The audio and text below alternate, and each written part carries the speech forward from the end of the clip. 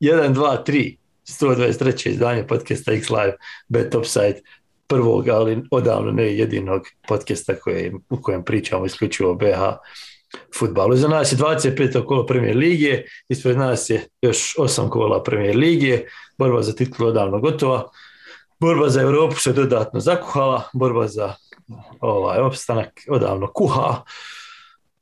Ne znam, nakon što ste nas prije nekoliko sedmica ostavili bez 3000 maraka, kad vas je 30 pogodilo rezultate ovaj put, i ovo kolo niko nije pogodio, tako da X-Live Bet nije podijelio ni 200 maraka koje je bilo u potu i taj se pot prenosi na naredno kolo, tako da očekujte da ćemo ove sedmice objaviti novu igru.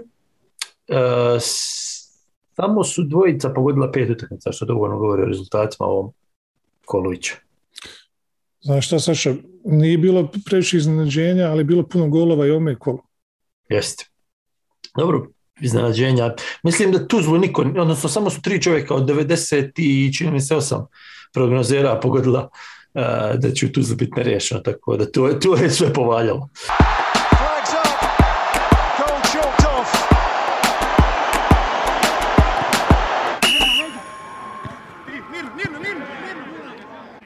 Ali dobro, mi ćemo prvo na derbi kola koji se igrao na gradskom stadionu u Banja Luci između Borca i Zrinjskog.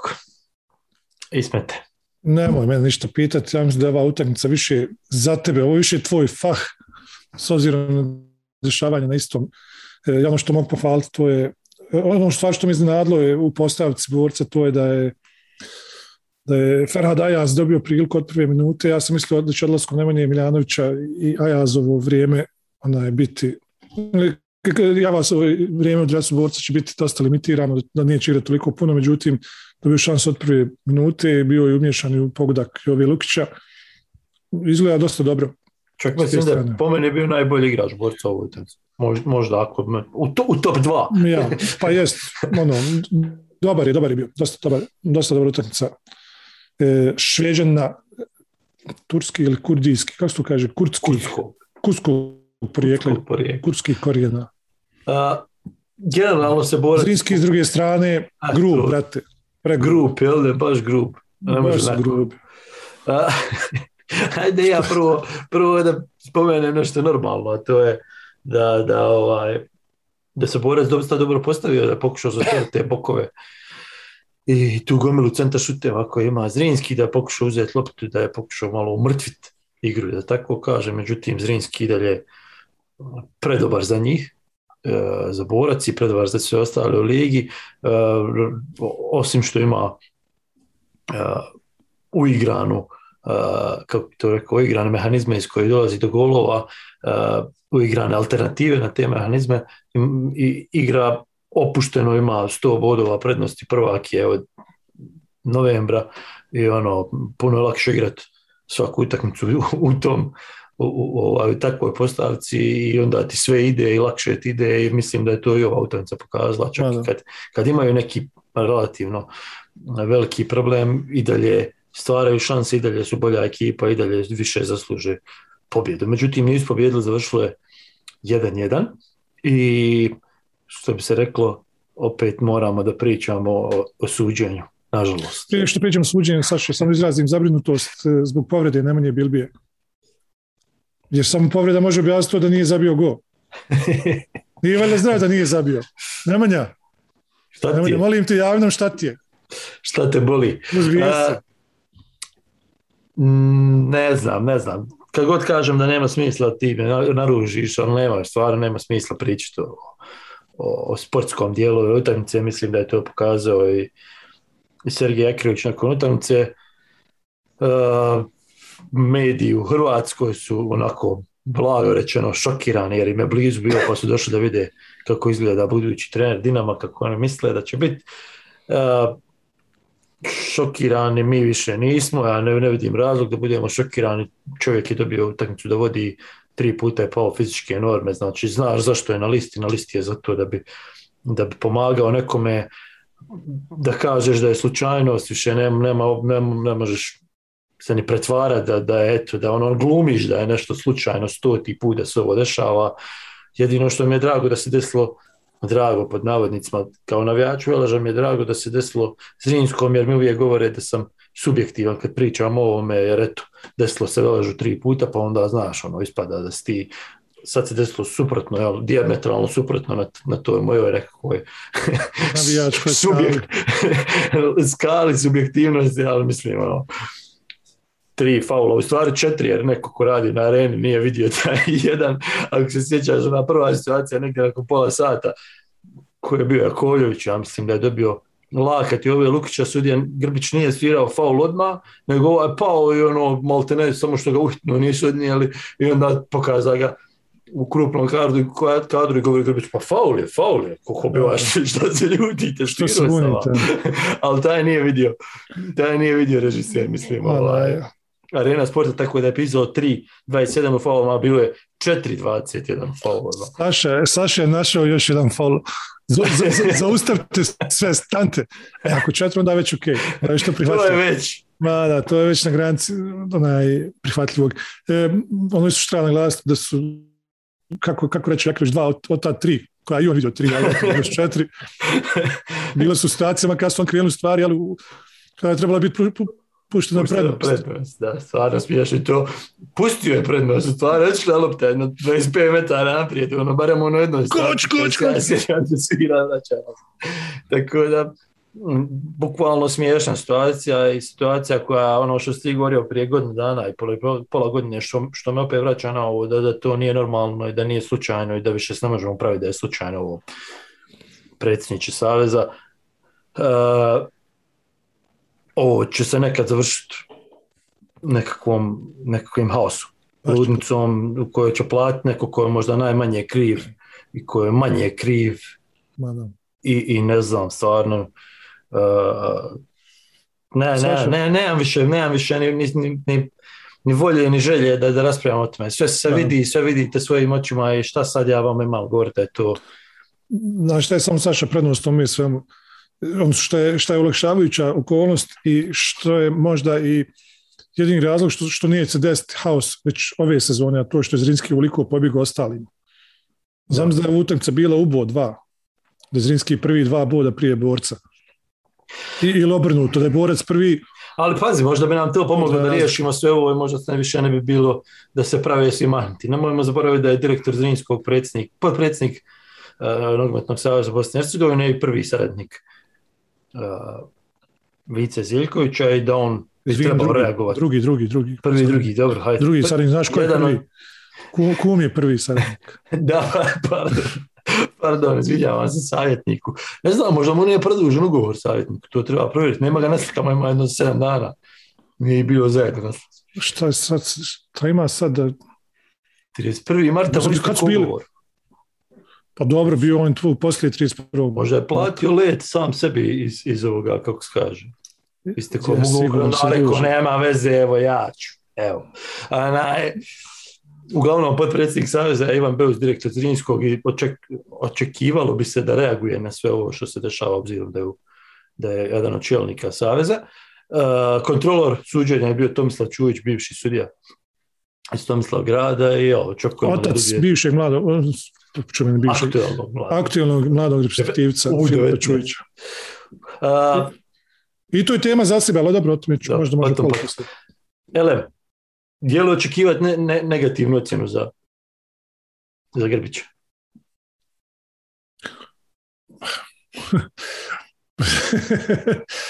Da. Dobro. Da, znaš zašto?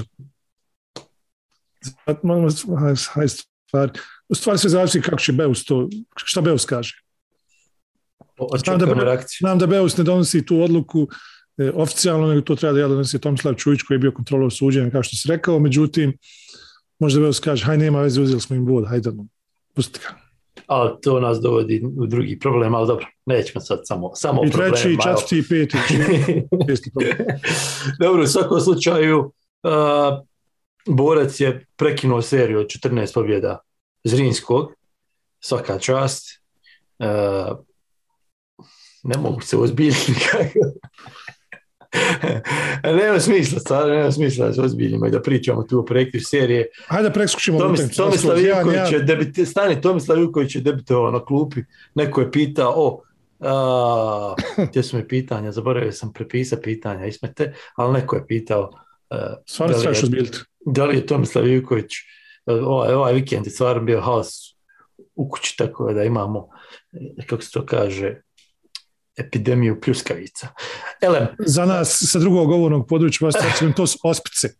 To što oni imaju u kući. Pa tako se kaže. Znaš šta je kod nas pljuska? To ti je mlađa rodica od pleske. Pleske ono od čega te obraz bridi 2 dana. Stani, pitanje je bilo da li je Tomislav Ivković ovakav kakav jeste, parafraziram, najbolji izbor za trenera borca. Za tebe pitanje, rećemo. Ajde. Sad ću ja pokušati biti ozbiljno reći mali uzorak utakmica na kojem taj zaključak možemo nositi. Znaš šta je, Saša, i ti i Stefan uzeli ste me na zub kad sam rekao da Tomo Ivković nije uradio toliko loš posao željezničaru. Ja to i dalje smatram, on je uzeo ogroman broj bodova s obzirom na materijal koji je imao, s kojim je radio. Sad kako je to sve izgledalo, mi to svi znamo, to nije bilo ni lijepo, ni dobro, nije bilo neke velike ideje i toga svega, ali uzmemo bodove. Tako možda i u borcu, bod po bod. Pa Bože moj, ko zna, može se ispostaviti da je pun pogodak za borac. Do juna. Ili do maja, kad je kraj. Znači kad ćemo malo veći, kako se kaže, broj utakmica da možemo... Da. Dobro, Mahir, ali kada zbog čega nijedna medijska kuća ne organizuje emisiju gdje će se razgovarati o u zagradi neregularnost lige? Da li je moguće da mediji ne žele da se dublje upuste u suštini problema, nego samo šturo i pro forme napišu o nekoj spornoj situaciji ili u utakmici? Da, moguće. Da, moguće. Saša, izvoli. Ja vas da branim novinare, ali ne, hoću da kažem, moram još jednom stati ovdje u odbranu. Puno toga se piše, puno toga se priča, ok, nema na nacionalnim televizijama, ali evo ima bilo je ove sedmice i na N1, bilo je ove sedmice i na, ne znam ko nije spomenuo ovu utakmicu i ko nije spomenuo tu situaciju sa Grbićevim suđenjem, ali ništa se ne dešava. I tu, nažalost, novinari mogu praviti neki manji pritisak, ali dok god ne reaguju klubovi i savez i ljudi u savezu, šta znači ovo što ja i ti ovdje sad pričamo i što kažemo da je neregularno. Govorili smo i prošle sezone, govorili smo i ne pije nam vode. Jedan od razloga zašto u Nogometnom savezu tako se postavljaju je, evo, došao i ove sedmice, odnosno danas su pobjedonosno objavili da je KAS odbio žalbu FK Mladost Doboj Kakanj. Ukratko, KAS je 11. aprila 2022. donio odluku da nije nadležan rješavati po žalbi dostavljenoj od strane FK Mladost Doboj Kakanj, te je time potvrdio argumentaciju i navode Nogometnog saveza BiH, tvrde iz Nogometnog saveza BiH. Nisam neki pravnik, ali kad se proglasiš nenadležnim, ne bi rekao da si presudio da su ovi u pravu ili da nisu u pravu. Čisto nisi ni sudio, ali eto, u Nogometnom savezu rade pravnici, oni su završili fakultet, pa možda bolje znaju od nas. Da. U svakom slučaju, dakle, ništa nema od te žalbe FK Mladost Doboj Kakanj. FK Mladost DK ostaje u prvoj ligi. Kao što smo očekivali, kao što smo u razgovoru ovdje sa Tarikom Trbićem iz sindikata, mislim da nam on to potvrdio da je Mladost ima jako malo šanse da dobije, pogotovo zato što bi takav ishod utjecao i na treće strane koje nisu uključene u slučaju na KAS-u, a KAS onda ne može presuditi protiv nekoga, u ovom slučaju Leotara, koji je ušao u ligu. Dobro, šta još imamo? Još imamo, kad već pričamo o nepravilnostima, prošle sedmice je naš kolega Haris Mrkonja sa N1 objavio tekst o Marku Milčiću, savjetniku. Prvom savjetniku. U stvari nije tekst bio o Marku Milčiću, nego je tekst bio o tome da niko u suštini ne zna šta se dešava kad su u pitanju savjetnici, kad je u pitanju imenovanje i da je navodno SIPA zatražila obrazloženje za neke stvari od Nogometnog saveza. Opet se Nogometni savez obratio. Sad što prekidam, čuo sam jedno jako relevantno pitanje po pitanju SIPA. Kaže, što se SIPA zove SIPA? SIPA je skraćenica zašto? Za agencija, za istrage i zaštitu, nešto ovako. Što se ne zove Aziz? To je bilo simpatično. Elem kaže predsjednik Vico Živković, da ga citiramo, radi se o starim pričama koje je sada neko preslijedio medijima, o tome nema ništa sporno. Nogometni savez je udruženje građana koje svoje prihode isključivo ostvaruju od UEFA i FIFA kao sponzora, te sve aktivnosti obavlja u skladu sa procedurama i pravilnicima, a pod monitoringom UEFA i FIFA. Ukratko, oni nisu državne institucije, ne troše državne pare, pa mogu kako hoće. Samo što to baš ne ide tako, predsjedniče, obzirom da ste udruženje građana, nije baš da možete biti profitna organizacija kao prvo, kao drugo, vi ste javna organizacija i predstavljate Bosnu i Hercegovinu, dakle, imate javnu odgovornost prema javnosti. Dobro, da ne idemo sad toliko u detalje, to je baš pretjerano da neko ima moralnu odgovornost i da pričamo o javnoj etici kad je u pitanju bosansko-hercegovački fudbal. Sam dobro. Jes se nabrio, odjetro, šta? Nisam dobar, sam ko dobar dan. Te pljuskavice i to, kako to utječe na tebe? Dobar, možeš ti danama istresati tamo što ne smiješ pokućiti ništa. Sada, donji. Šalim se, da je, sve su pravo. Do sada si sve pogodio. Elem, da zaključimo prvi dio u kojem se govorilo isključivo o neregularnostima. Zrinski je prvi sa 64 boda, Borac je treći sa 42, Sarajevo im je došlo na -3, oni su Tuzli na -3, borba za Europu se nastavlja.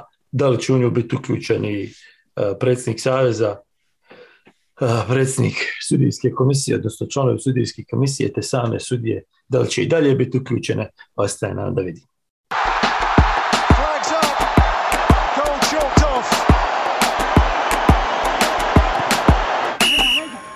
U drugom dijelu ove naše malo nepovezane 123. epizode X-Live Bet Offside-a, a svaka je nepovezana, ali ova je malo više nepovezana, jel Ismete, govorimo o preostalih koliko je bilo 5 utakmica Premier Lige Bosne i Hercegovine, da krenemo sa najvećim iznenađenjem koji vas je koštao love ove sedmice, a to je 3-3 na tušnju Tuzla City, Radnik Bijeljina.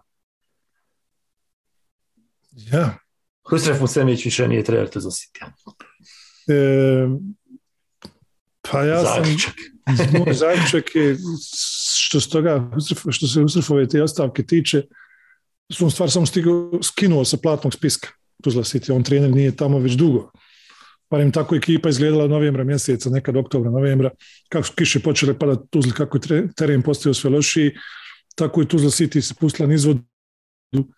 Husref mi je djelovao, to smo ranije pričali, djelovao je dosta bezobrazno bilo reći nezainteresovano. Sigurno je bio zainteresovan, ali nije to bilo to, nije bilo ne huje, nije bilo krizi, moramo, nešto ono, nego baš je bilo hajde ako šta bude, bit će, ako ne bude nikom ništa. Imali su sjajnu situaciju prije par sedmica, bili su drugi na tabeli, ubjedljivo, bili su u polufinalu kupa protiv protivnika s kojim su u najmanju ruku bare, ako ne i favoriti, u stvari ne, ako ne, nego jesu favoriti bili protiv Veleža barem na papiru. Da tad nisu izgubili ove sezone do polufinala. Da, i sve izgledalo dosta zadovoljavajuće, unatoč tome da su bili daleko iza Zrinskog, jer Zrinski je ove sezone outstanding. Međutim, sve se promijenilo u te 4-5 dana u Mostaru, prvo poraz od Zrinskog, pa od Veleža, 2 teška poraza i sad ovo je bila ta kap koja je prelila čašu. Treba reći isto to da je luto je dosta sa zadnjom linijom, tražio je rješenja, ova 2 poraza u Mostaru koja je imao, poljuljala ga dobro. Mali Šukalović je platio najveću cijenu toga, bio na klupi čitav utakmicu protiv Radnika. Isto tako Moris igra, da, Kripić je bio na klupi, ali mislim prije svega u zadnjoj liniji Kobi Moris igra dosta loše u zadnje vrijeme i dosta golova ide njemu na dušu. Isto tako na golu Fejzić je po meni nije kriv, protiv Veleže odbranio što je mogu odbraniti, međutim on je završio na klupi, tako da dosta nejasnoća kod Husrefa Semića. Može to bila taj neki zadnji pokušaj, ti neke šok terapije i to. Međutim, doveli se samo do toga da je napravio pometnju na kornerima, na prekidima, i sve 3 gola su došle nakon prekida, 2 nakon kornera i 1 nakon produženog slobodnog udarca. Ukupno 12 su 3 utakmice, je stvarno brutalno. Da. Ono što sam htio reći je da smo, mislim čak o ovome pričali tamo u periodu kad je Tuzla City išlo jako dobro. da smo govorili da ono što može biti problem je taj da kad dođu problemi, kad dođe pad u igri, da tek treba da vidimo kako će biti reakcija i Musemića i igrača koji nisu unutra na isti način kako su igrači, ne znam, Zrinjskog, Veleža, Porca, da sad ne nabrajam sve ostalo. Ne želim tu da potenciram tu nekakvu hibridnost kluba, ili kako da nazovem, ali ona postoji, oni još uvijek grade svoju kulturu, tradiciju, svoj brand. Su snule svoj brand i ne može se to preko noći postići i neće se preko noći postići i mislim da su to između svih ostalih problema, da je i to problem i da im to dolazi na naplatu malte ne svake sezone. Do sad. Druga stvar, ono isključenje na Bijelom brijegu o kojem smo pričali isto prije 2 sedmice i u kojem je sam Tuzla City tvrdio da je trener stvari vrijeđao svoje igrače, a ne sudiju, što je samo po sebi loše. Je po meni i tu možda treba tražiti jedan od uzročnika ovome svemu što se desilo ove 3 utakmice. Možda ekipa, Husrev je poznat kao takav trener koji je oštar sa svojim igračima, oštar u slačionici, ne znamo, nismo nikad bili u slačionici u kojoj je on, ali takve su priče, o tome se priča zadnjih nekoliko godina i moguće je da je ovo, neko je pitao tamo da li je ovo posljedica njihovog povlačenja ručnije u odnosima sa trenerom, da ne kažem nešto strašnije, i jeste moguće. I ovo što hoću da zaključim je ono što nas Muhamed Ferhatović pita, Ismete, to da li je opravdan otkaz Musemiću, a prema ovome što smo mi do sad rekli, rekao bi da je odgovor na to poprilično jednostavan i jasan. Ja, ako sam dobro razumio, pitanje ostavka, a ne otkaza. Ma ne znam, iskreno ne znam. Mislim, ostavka je kad sam trener podnese ostavku, a otkaz je kada te otjeraju. I kad ti sam podneseš ostavku, znači ugovor, ako naravno uprava prihvati ugovor, prekida se istog momenta, a ako dobiješ otkaz, onda su dužni da ispoštuju. Dobro, ali oni se mogu međusobno dogovoriti. Koliko sam ja shvatio predsjednika Husića, ili koju već funkciju klubu ima zvanično, oni su malte ne sjeli i skontali da više ne ide dalje, tako da svejedno, je li to ostavka, očito da jedni i drugi više nisu bili jedni za drugi. Ne, ja kažem, mislim, ko što ti sam to potvrdio ono što sam ja rekao na početku, on se u principu samo skinuo sa platnog spiska, jer on trener tu već nije neko vrijeme. Onda isto, mislim, sva ta hibridnost koju spominješ, to sam potvrđuje činjenica da je Agustin Dofo, kapiten ekipe, dečko koji je Argentinac i nisam siguran da zna jezik kako treba.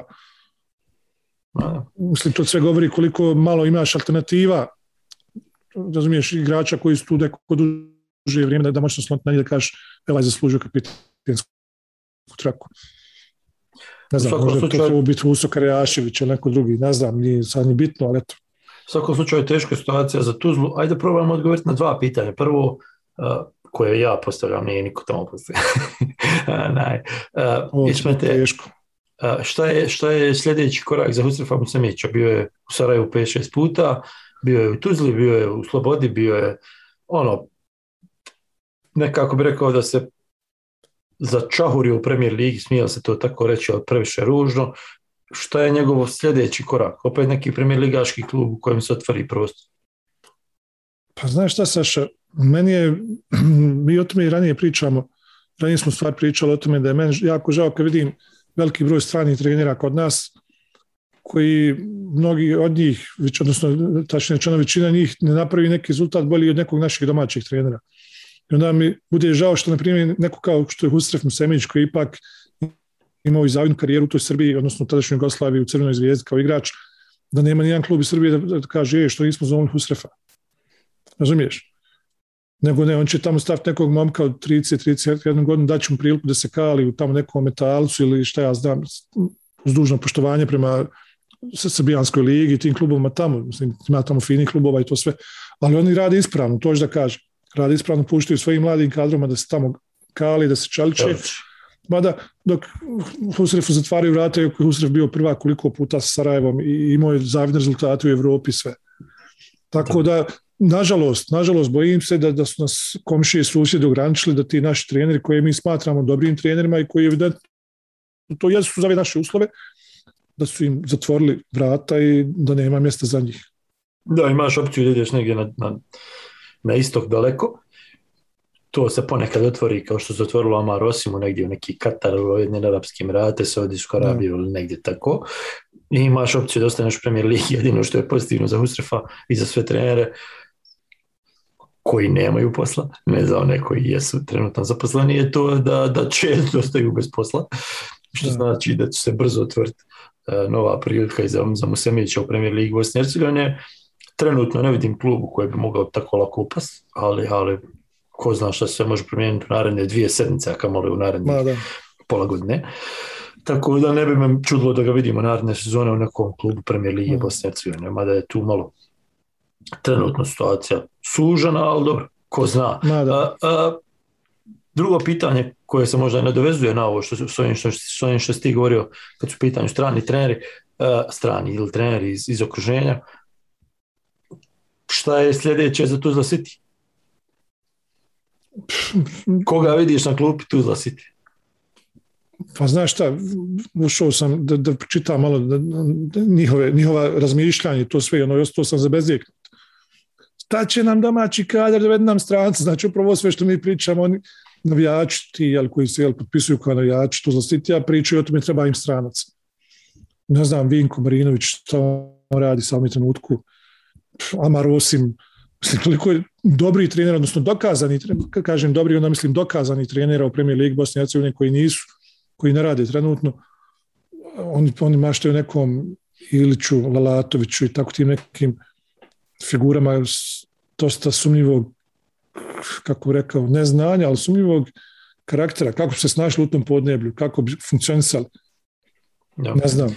Ne znam kakva je situacija sa stručnim štabom i da li on produžio, što bi se reklo, prvi pomoćnik kojeg je spominjao i Mersad Selimbegović u emisiji kod nas i on je napustio To sam htio da pitam, da li je moguće da će možda on dobiti priliku zadnjih 8 kola da se bori za Europu. Sada je Tuzla u takvoj situaciji da ima jako težak zadatak polufinalu kupa gdje su izgubili prvu utakmicu 4-0 od Veleža, ali dalje su na drugom mjestu i na koliko plus 6 od Sarajeva i na sigurnom mjestu koje vodi Europu. Dakle, treba im trener koji će to malo, i dalje oni imaju jednu od najboljih ekipa u ligi, ko će ukrapovati tu ekipu i dovesti da u suštini zadržati taj rezultat, odnosno ne treba nikakvo čudo da napravi.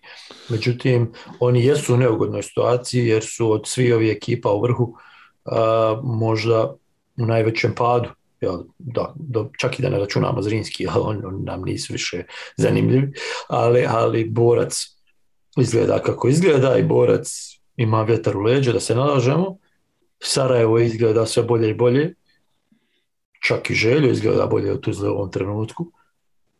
Široki je daleko, ali nije nemoguće. Tako dobro, njima je dovoljno da ide i Borac Sarajevo preskoči, on ostaje bez Evrope. Da.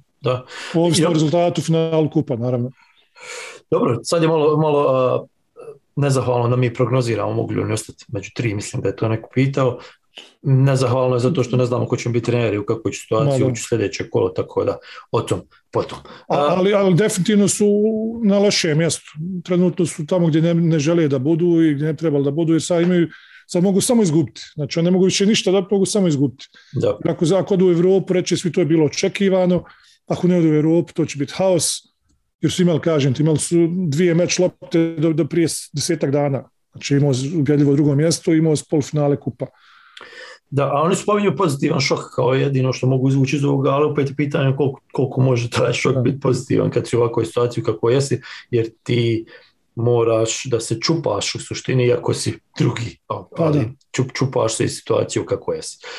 Dobro, gdje smo dalje i gdje smo prispjeli? Prispjeli smo na Grbavicu, tamo je Željo relativno lako savladao Leotar, puno više se pričao o onome što je Ed Smulalić govorio u najavi utakmice, da igrači igraju maltene bez plata, da igraju sa prosječnom platom 800 maraka i da je situacija jako loša i da su oni predali papire za licencu za Premier Ligu Bosne i Hercegovine gdje se nadaju Znači nisu ni sami sigurni da je to dovoljno.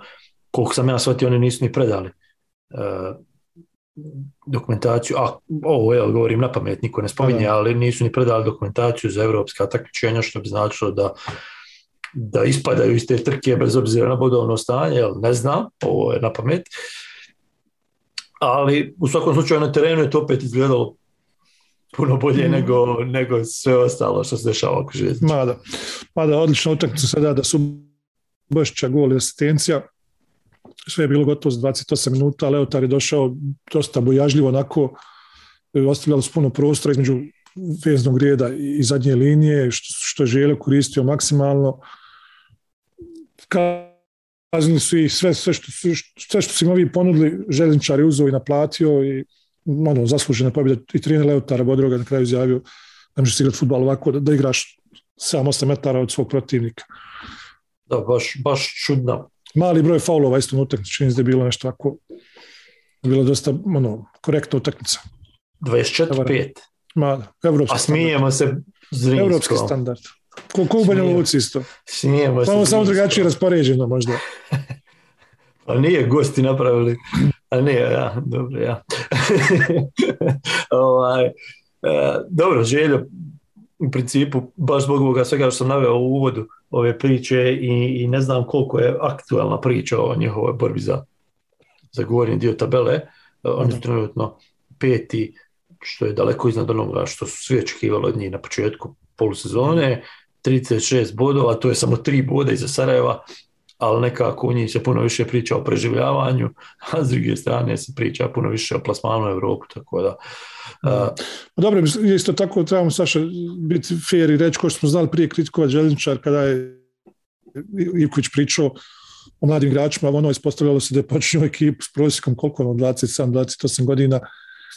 Treba spomenuti Tamara Drinu koji je odigrao dosta dobru utakmicu, isto kao i Subošić koji sam ranije navio, ali i Šefker Jesić koji meni se pravo sviđa, taj igrač jer ima tu okomitost, tu brzinu, tu igru dubinu koja nije lijepa za oko, ali neophodna ako hoćeš da ispunjavaš sve elemente koje zahtijeva napadačka igra. Da.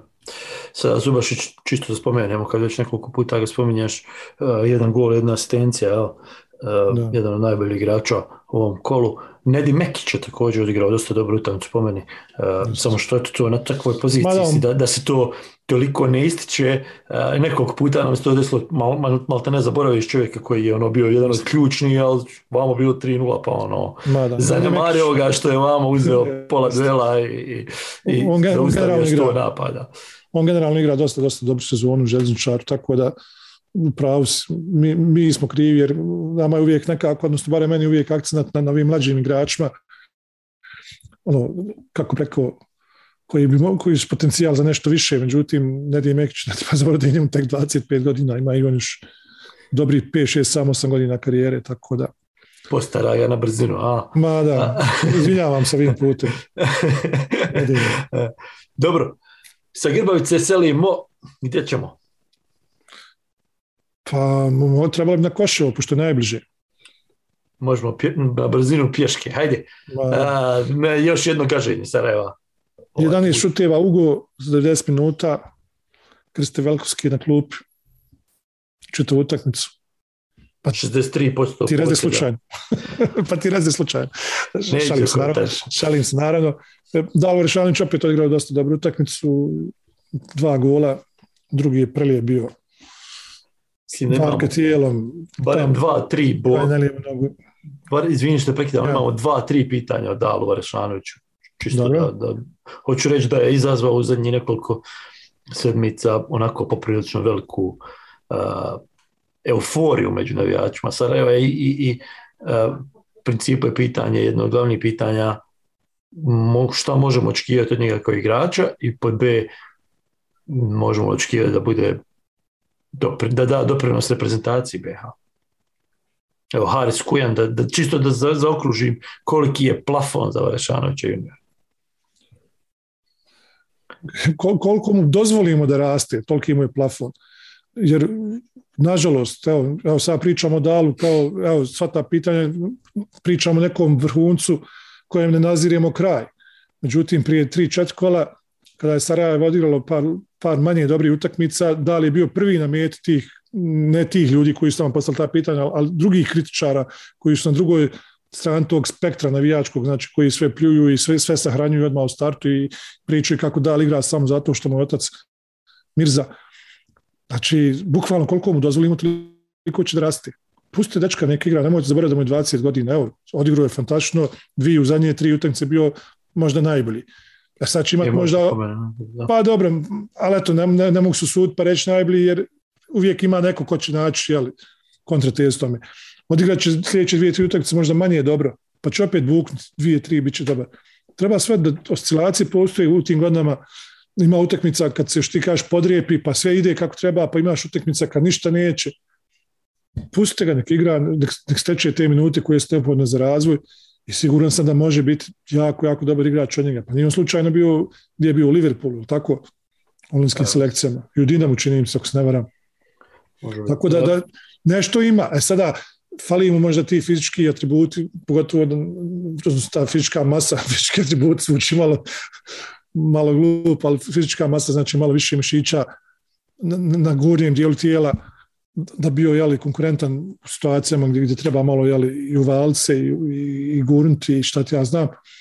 To može doći s vremenom, ali ja da sam uprava Sarajeva, odnosno sam stručni štab Sarajeva, sigurno posvetio možda malo više pažnje tome da ga ojačam, da bude još dominantniji i u tom segmentu igre. Čisto neko kao potvrda te tvoje priče, dakle, pored 2 gola iz 2 stvorene šanse, ali imao još ukupno imao 6 udaraca, 3 su ušla u okvir, 74%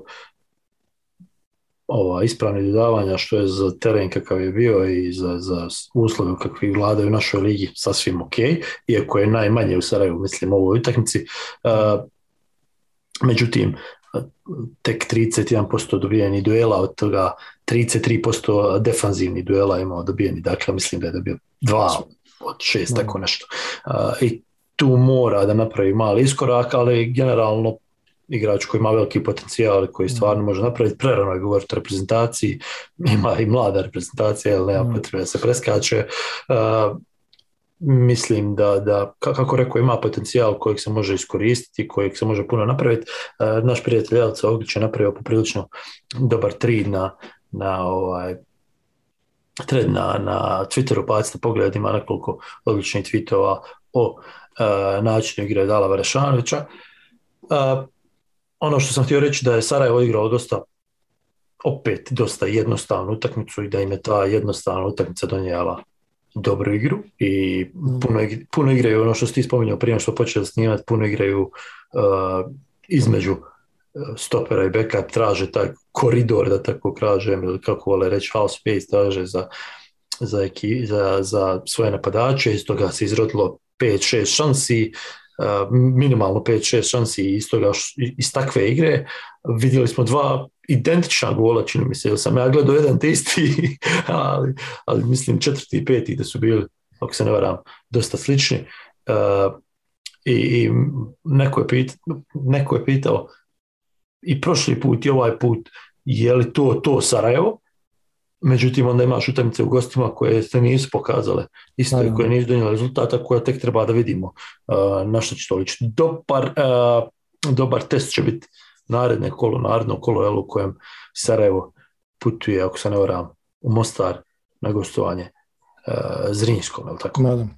Mada, samo se vratim malo Dala Varešanovića, Saša, on je protiv Leotara odigrao 10 minuta, pa je onda protiv Željezničara bio starter, odigrao 45, znači on je bio prvi koji je zamijenjen u toj utakmici, pa je onda protiv, činim se, Borca isto nešto malo igrao. I onda protiv Posuša 60 minuta, protiv Leotara 70 i sada 90, tako da postoji sigurno i kod trenera Aleksandra Vasovskog postoji ideja kako da ga, kako bi rekao, da ga dozira, da ga ne preforsira, da ga ne troši i kako ga je održao cijeli do kraja sezone. I kod mladih igrača dolazi lako do povreda, lako do svega i on sigurno svjestan te fizičke inferiornosti u toj duel igri, pa možda i zato. Dobro, ali obje utakmice koje su dobili 6-0 ovu protiv Posušja i ovu poslije toga protiv, odnosno ovaj vikend protiv Rudara, u obje je bio igrač utakmice, je zabio po 2 gola i bio najistaknuti. Dobro, ajde probamo zaključiti tu priču o Sarajevu i da pređemo na narednu utakmicu. U stvari, da se zadržim na Rudaru, neko je pitao, dobro pitanje Ićo, za tebe. Dino Dedić, naš stalni gledalac, slušalac i član grupe na Facebooku kojoj se trebate vi pridružiti. Šta može Halil Muslimović donijeti Rudaru kao novi član uprave? I šta ostalo novi stari članovi upravnog odbora? Čini se da je Rudnik opet preuzeo kontrolu s obzirom na novi predsjednik, generalni direktor Rudnika, ujedno povezan sa par sumnjivih radnji u prošlosti. Dakle, Hald. Konkretno pitanje. Konkretno pitanje. Ja sam to pitanje pročitao sinoć, onda sam pokušao da nađem neku Haldovu pjesmu koja bi mogla to da bude odgovor na to sve i onda sam zaglavio između onih, znam za sve sam kriv. I možda jedno kolo, jedna raja, ne znam, to se jedine dvije ujedno koji... Mislim da neće preko jednog kola. Pa mislim da ne vjerujem će izdržati puno više nego jedno, ovo je bukvalno kako kažem, prvi vjesnik prolijeća Halid Muslimović prolijeđa ispod snijega, gura se neđe gdje ne treba. Ne vidim ništa osim to što će možda donijeti par svojih ti neki ljudi koji poznaje, možda vjerojatno zato tu ne vidim iz sportskog segmenta, možda više financijskog. Najbolje bilo da iz sportskog segmenta dovede Halid Muslimović. Pa vidi, ne može se smijeti, ovdje ima registrovanu menadžersku firmu. Halo, nije Halid samo pjevač. Halid je, svi smo mi smo entrepreneri, znaš, mi imamo puno poslova, mi se granamo, ima nas svugdje. Pa tako je Halid Muslimović. Imamo i naslov ove epizode, znači. Dobro, Halide, selimo u... I šta smo rekli, šta će donijeti? Pare samo, tako? Neće igrač. Znaš šta, sad ozbiljno, sada bez Afrikancija, ali ozbiljno, bojim se da je već donio s ovom našom pričom i tom pričom, takvim pitanjima, već je donio bespotreban cirkus. Jel, ako ćemo ozbiljno, ne vidim šta može, ne znam, ne poznajem čovjeka kao sportskog radnika, ali ne vidim šta može donijeti osim ovako za Afrikancije na tu priču. A to nikad nije dobro za klubove. Dobro, mi zazamo se mi zato što ne znamo dovoljno, ali ja sam ubiđen da je on tu postavljen sa jasnim ciljem da dovede te svoje poznanike, prijatelje, ljude iz... Malo neka pjesma s Jaranima. Ima svaka je s Jaranima. Tako je to, da dovede Jarane. Eto, imamo Halid i Jarani, eto imena epizode. Halide, selimo na Pecaru. Na Pecari nismo puno toga vidjeli, jer ja barem nisam imao TV prenosa. Ne znam, nisam bio na Pecari, tako da nisam gledao, prenosa nije bilo. U svakom slučaju vrijedan bod za Posuše. Posuše koje je u borbi za ostanak, jeli, koje je svaki gol malte ne vrijedan bi trebao biti, sad su na 24 boda, to je 4 više od Radnika, 6 više od Rudara iz Prijedora i to je sad već onako zavidan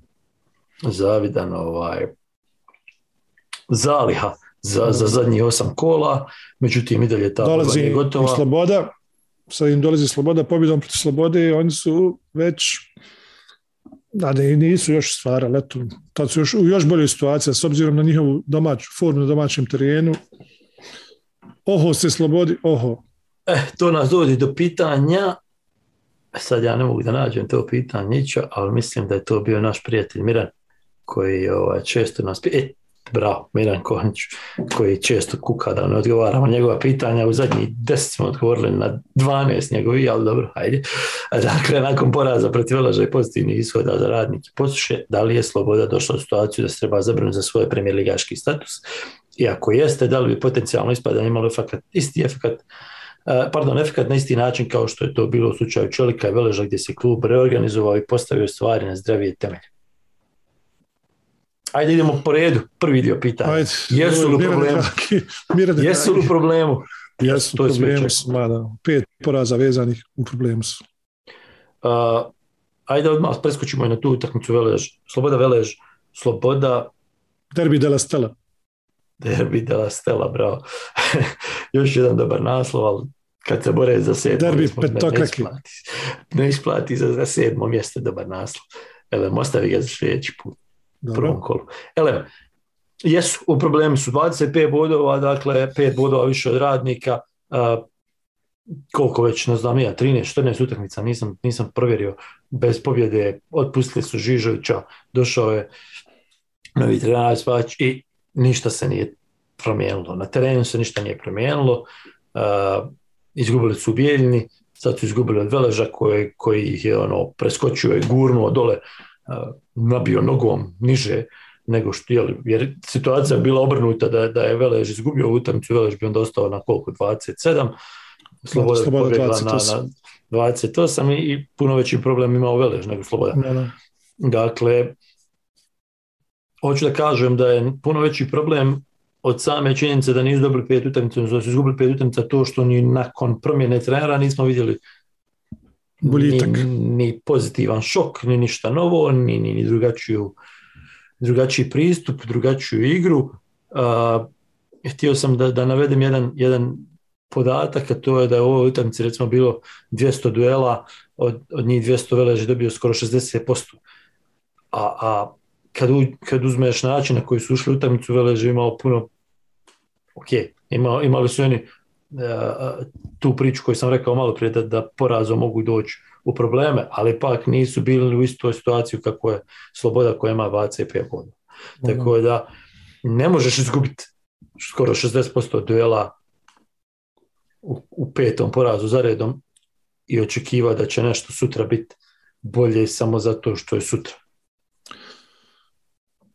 I time možemo u principu staviti tačku na tu priču Slobodi, jer sve poslije ovoga što kažem samo ću potvrditi tu tvoju tezu, jer blatu na tušnju, teren koji ti nudi samo to, nudi ti duel igru, nudi ti igru gdje moraš biti jači, spremniji u glavi prije svega, znači mentalno spremniji da pogineš za svaku loptu i znam da trener Spajić voli taj vid igre, znači cijeni tu borbenost i to sve kod svojih igrača, a ti onda izađeš i onda dođe Velež i dobijete glat, relativno glate dobije. Malo te ne djelovalo kao s pola snage. Puno se priča o tome da Žižovićeva ekipa ima problem sa stvaranjem šansi, sa udarcima u okvir, jer stalno se naglašavalo, ne znam koliko je bilo utakmica ukupno da su imali po jedan udarac u okvir. Ovaj vikend protiv Veleža Sloboda opet imala jedan udarac u okvir, dakle nije se puno toga promijenilo, stalno se vraćamo na to isto i to je problem za Slobodu. Sad idu u Posušje, rekli smo to kad smo pričali o Posušju, jako važna utakmica za Slobodu, jer novi poraz ne samo da bi gurnuo još niže, ne samo da bi Posušje preskočilo, nego opet se nastavlja ta priča da se ništa ne mijenja i da ne možeš više izazvati pozitivan šok. Šta opet promijenjen trener? Šta si dobio s ovom promjenom trenera? Ništa. A šta ćeš tek dobiti da promijeniš u zadnjih 5 kola i koga dovesti da ti može donijeti pozitivan šok? Kustref? Ne znam, stvarno je teško. Može biti Halid Muslimović, by the way. Međutim, da se vratim na ovo pitanje, Mirano, mislim da Sloboda neće ispasti, jer ni ove 4 ispod njega ne odaju neko ohrabrenje da igraju neki veliki dobar fudbal. Ne znam, ima puno da se igra, ali ne znam, ne izgleda mi u ovom trenutku da su oni favoriti za ispadanje pored Radnika i Rudara. I druga stvar, ne znam, ovo je jako kompleksno pitanje. Jeste, Čelik je odlučio ići u zadnju ligu i napraviti potpunu reorganizaciju i jeste Veleže 2 puta radio to u nižem rangu, ali radila je to jednom i Sloboda i vraćala se. Sad, razumijem postavku pitanja u principu da li bi to bilo dobro da Sloboda ispadne i da dole pravi ekipu za stabilizaciju, ali ne znam, ne djeluje mi da su nestabilni u takvom smislu pod A, i pod B, ko je taj neko ko će napraviti stabilizaciju kluba jer već su mijenjali puno uprava, već su imali pod navodnicima privatnog vlasnika koji nije bio privatni, pa su sad imaju situaciju gdje to rade neki entuzijasti, isto kao što je u Čeliku i u Veležu, samo što nema prilova sredstava, nema, tako da nisam siguran da bi im na isti način pomoglo ispadanje. Možda sve je moguće, ali nisam baš tako uvjeren. Ja sam čak mišljenja, kao prvi dio odgovora na ova kompleksna pitanja, to je da Slobodi prijeti velika opasnost od ispadanja, jer kad pogledaš ko je ispod njih, vidiš da je Posušje na pravom putu, sa velikim brojem navijača na tribinama, sa dobrom igrom na domaćem terenu, sa dosta dobrim pojedincima, da se nalažemo, ima tu dosta dobrih pojedinaca, dobra je to ekipa, i mislim da će Posušje da se iščupa. Sada, vođen ranijom logikom gdje nerijetko se desi da ispadne jedna ekipa iz RS-a, jedna iz federacije. To nije dobro, da. Taj sam skroz zanemario. Taj segment ne smiješ zanemariti. Isto tako Radnik je odigrao, uzeo 4 boda u zadnjih 2 utakmice, pokazali su da su još uvijek živi. Tako da ne znam, Saša, nisam baš siguran. Isto tako kao odgovor, odnosno kao nastavak odgovora na ovo pitanje, nažalost bojim se da bi ispadanje Slobode iz Premijer lige ove sezone značilo i njihovo odsustvo sa premijerligaških terena na duži period. Prvo iz razloga što oni imaju konkurenta u gradu koji ima mišiće, ima novac i sigurno ne bi imali ništa protiv da gurnu Slobodu da je još više što se kaže, ukopaju, da je stave daleko iza sebe, kako bi oni bili broj 1 u gradu. A drugo, kao što kažeš, ne vidim te snage. Meni je žao, ja imam prijatelji Tuzlake, volim taj grad, fino me kad odem u Tuzlu, ali bojim se da samo kad gledaš utakmici iz Tuzle ti vidiš da tu je letargija živi, da tu živi depresija, sve mi nekako sivo, sve se nešto čeka, ja ne znam šta se čeka, da se čeka da taj Tušan skroz propadne, pa da ga ne dođe neki privatnik da kupi za male pare, pa da tu napravi zgrade ili šta će već praviti, ne znam ni ja, shopping centre, ali sve mi djeluje tako depresivno i kao da je vrijeme stalo, šta ja znam, 2000 i ne moram reći 2000, nego 91. Sve mi nekako tako djeluje.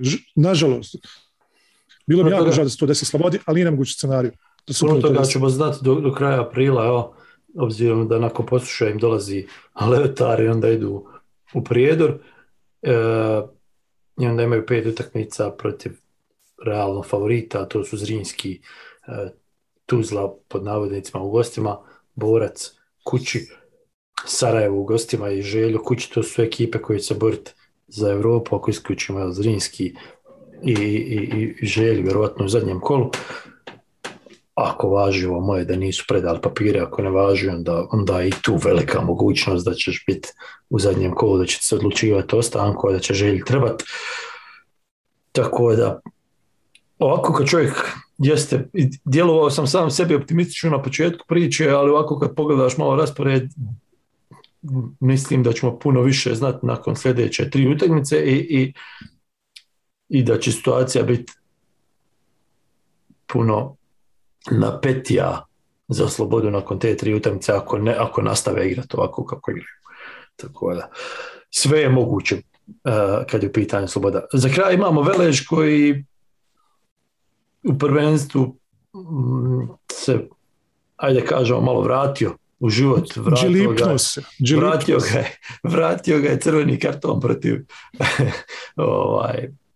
Širokog Brijega, nakon toga igraju skroz drugačiji fudbal i imaju puno više pozitivnog u svojoj igri i puno je to više igra akcije nego reakcije kako je bilo do tada.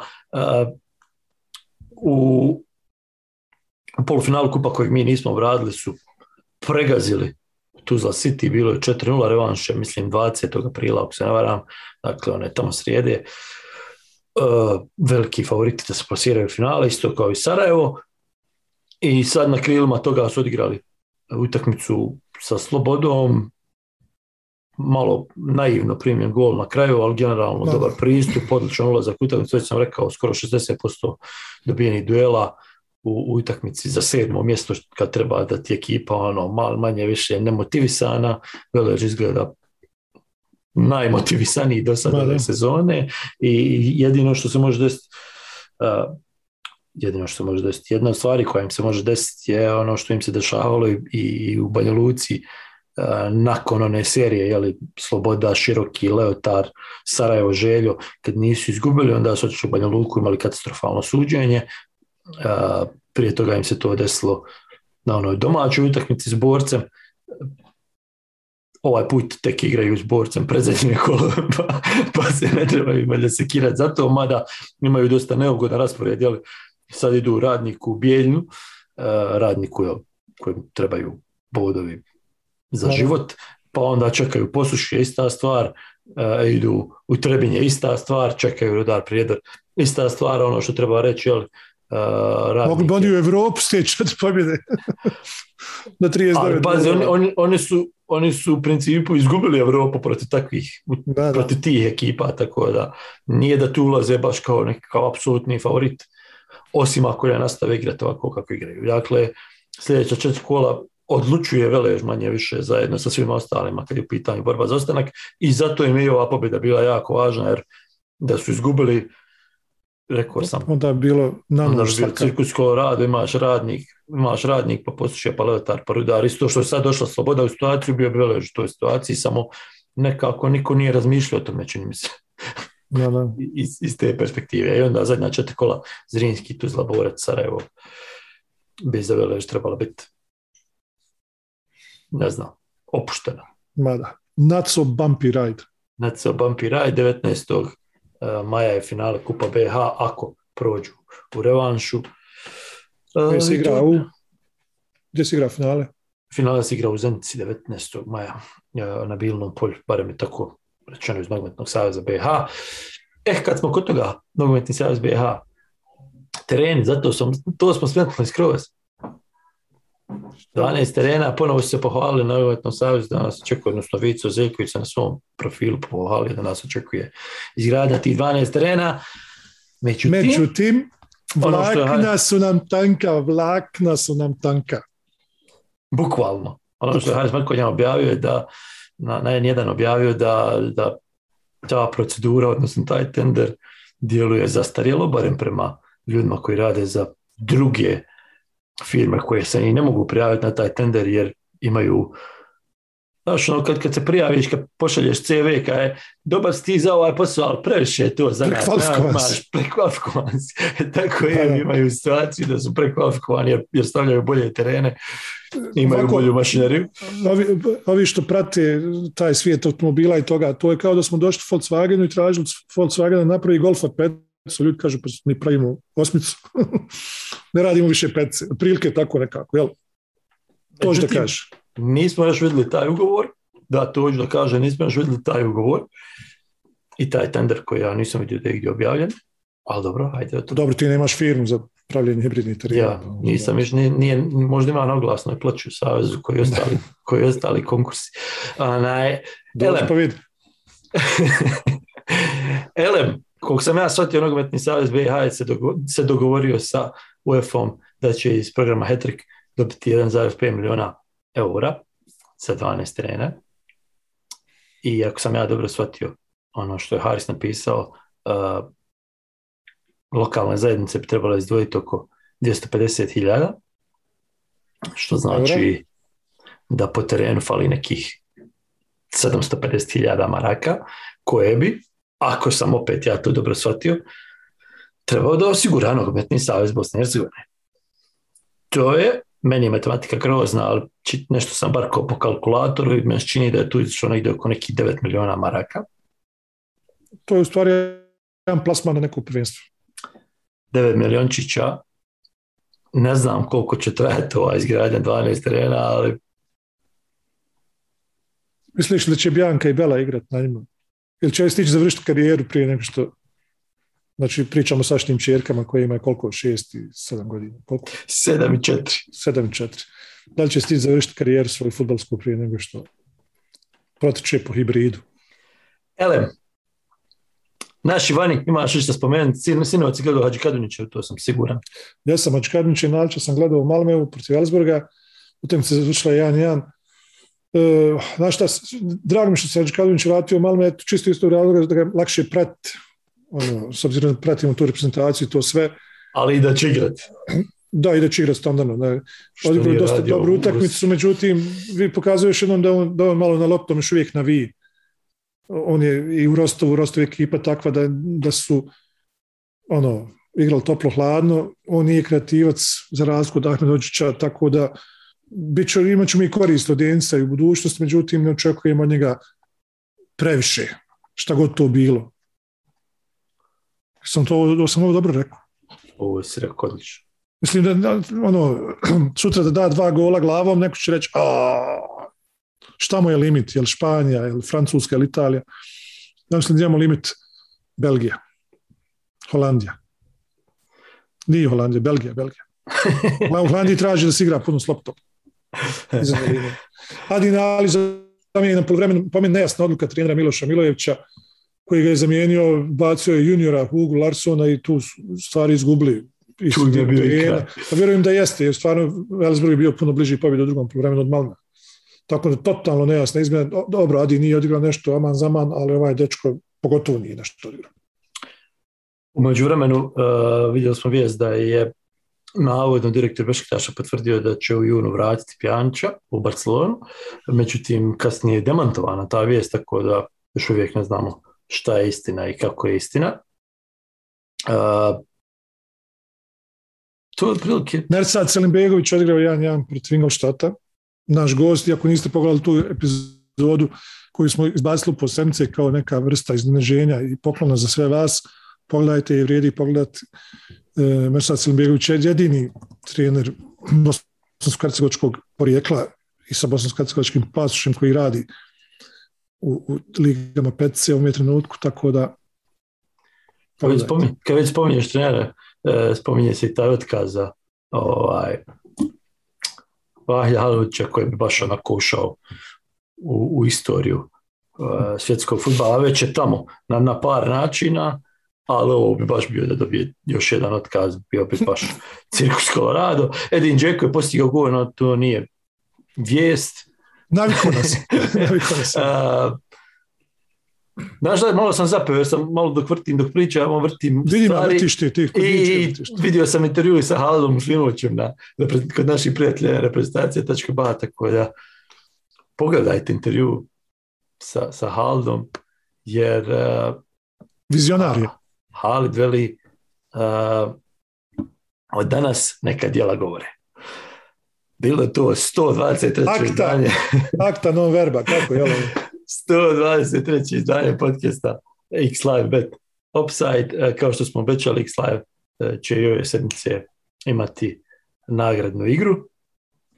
Pogađajte parove. Smiješ pogađati? Hajde i to da uradim. Ajde brzo. Ajde. Da, željo. Dakle, tam se igraju, treba nagledati u petak i u subotu, nemojte to zaboraviti, zbog uskršnjih praznika. Da. Rudar želi u petak u 4. Kecko kuća.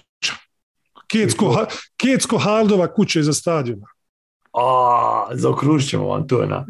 Ići će vam to zaokružiti na Instagram. Pokazat ću vam, znači kuća, to su, znaš šta je to, dvorac. 3 kuće naslonjene jedna na drugu. 3 u 1, znači Kecko kuća, Haldova kuća. A ja ću reći manje od 3 gola. Radnik Bijeljina Velež.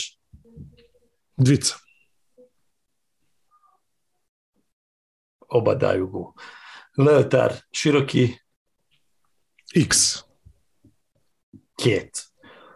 Tuzla Borac. Ovo je najteža do sad. Dvica. Više od 30 faulova. Kvota 1-0-1. Ja preko 30 faulova. Doduši samo jedna ekipa pravi faulove. A dobro. Šta sad nije bilo preko 30 faulova? Da, pa sad kažem, zaboravio sam da samo jedna ekipa pravi faulove u ovakvim utakmicama. Ovi drugi se ne vole gurati. Borac, najkorektnija ekipa lige, imaju ljudi u prosjeku 12 faulova, ti me napadaš što će biti više od 30 faulova. Zvini. Ja odmah sam povukao mišljenje kad sam malo razmislio. Sam vratio film unazad 4 dana. Poslušaj Sloboda. Više oba daju go, to je dobra kvota. Oba daju go. Ja ću reći X. I Zrinski, Sarajevo. Dvica. Sarajevo je kako se kaže to, nije aspirin, jeste aspirin za Zrinski pod Bijelim brijegom. Ako iko može da tamo, može Sarajevo. Dvica. A ja ću reći potpuno suprotno Ket. Jer ljudi zabili 500 golova više od ostalih. Dobro, bilo je to 123. izdanje, čuli ste naše prognoze, vaše prognoze pišite na Instagramu isključivo zato što tamo ste uključeni na narednu igru ili ako hoćete onako iz Afrikancije nam pišite dole u YouTube komentarima, postavljajte pitanja na Facebooku, na Twitteru, na Instagramu i na YouTubeu, slušajte nas i na audio i na video verziji i znate sve gdje ima i budite naši Patreoni jer i će vam doći jedna epizoda, ali o tom potom. Vidimo sljedeće sedmice. Perte ruke, što bi rekao, opet ću. Arrivederci. Ćao, čao. Misimovic, and here's Edin Dzeko!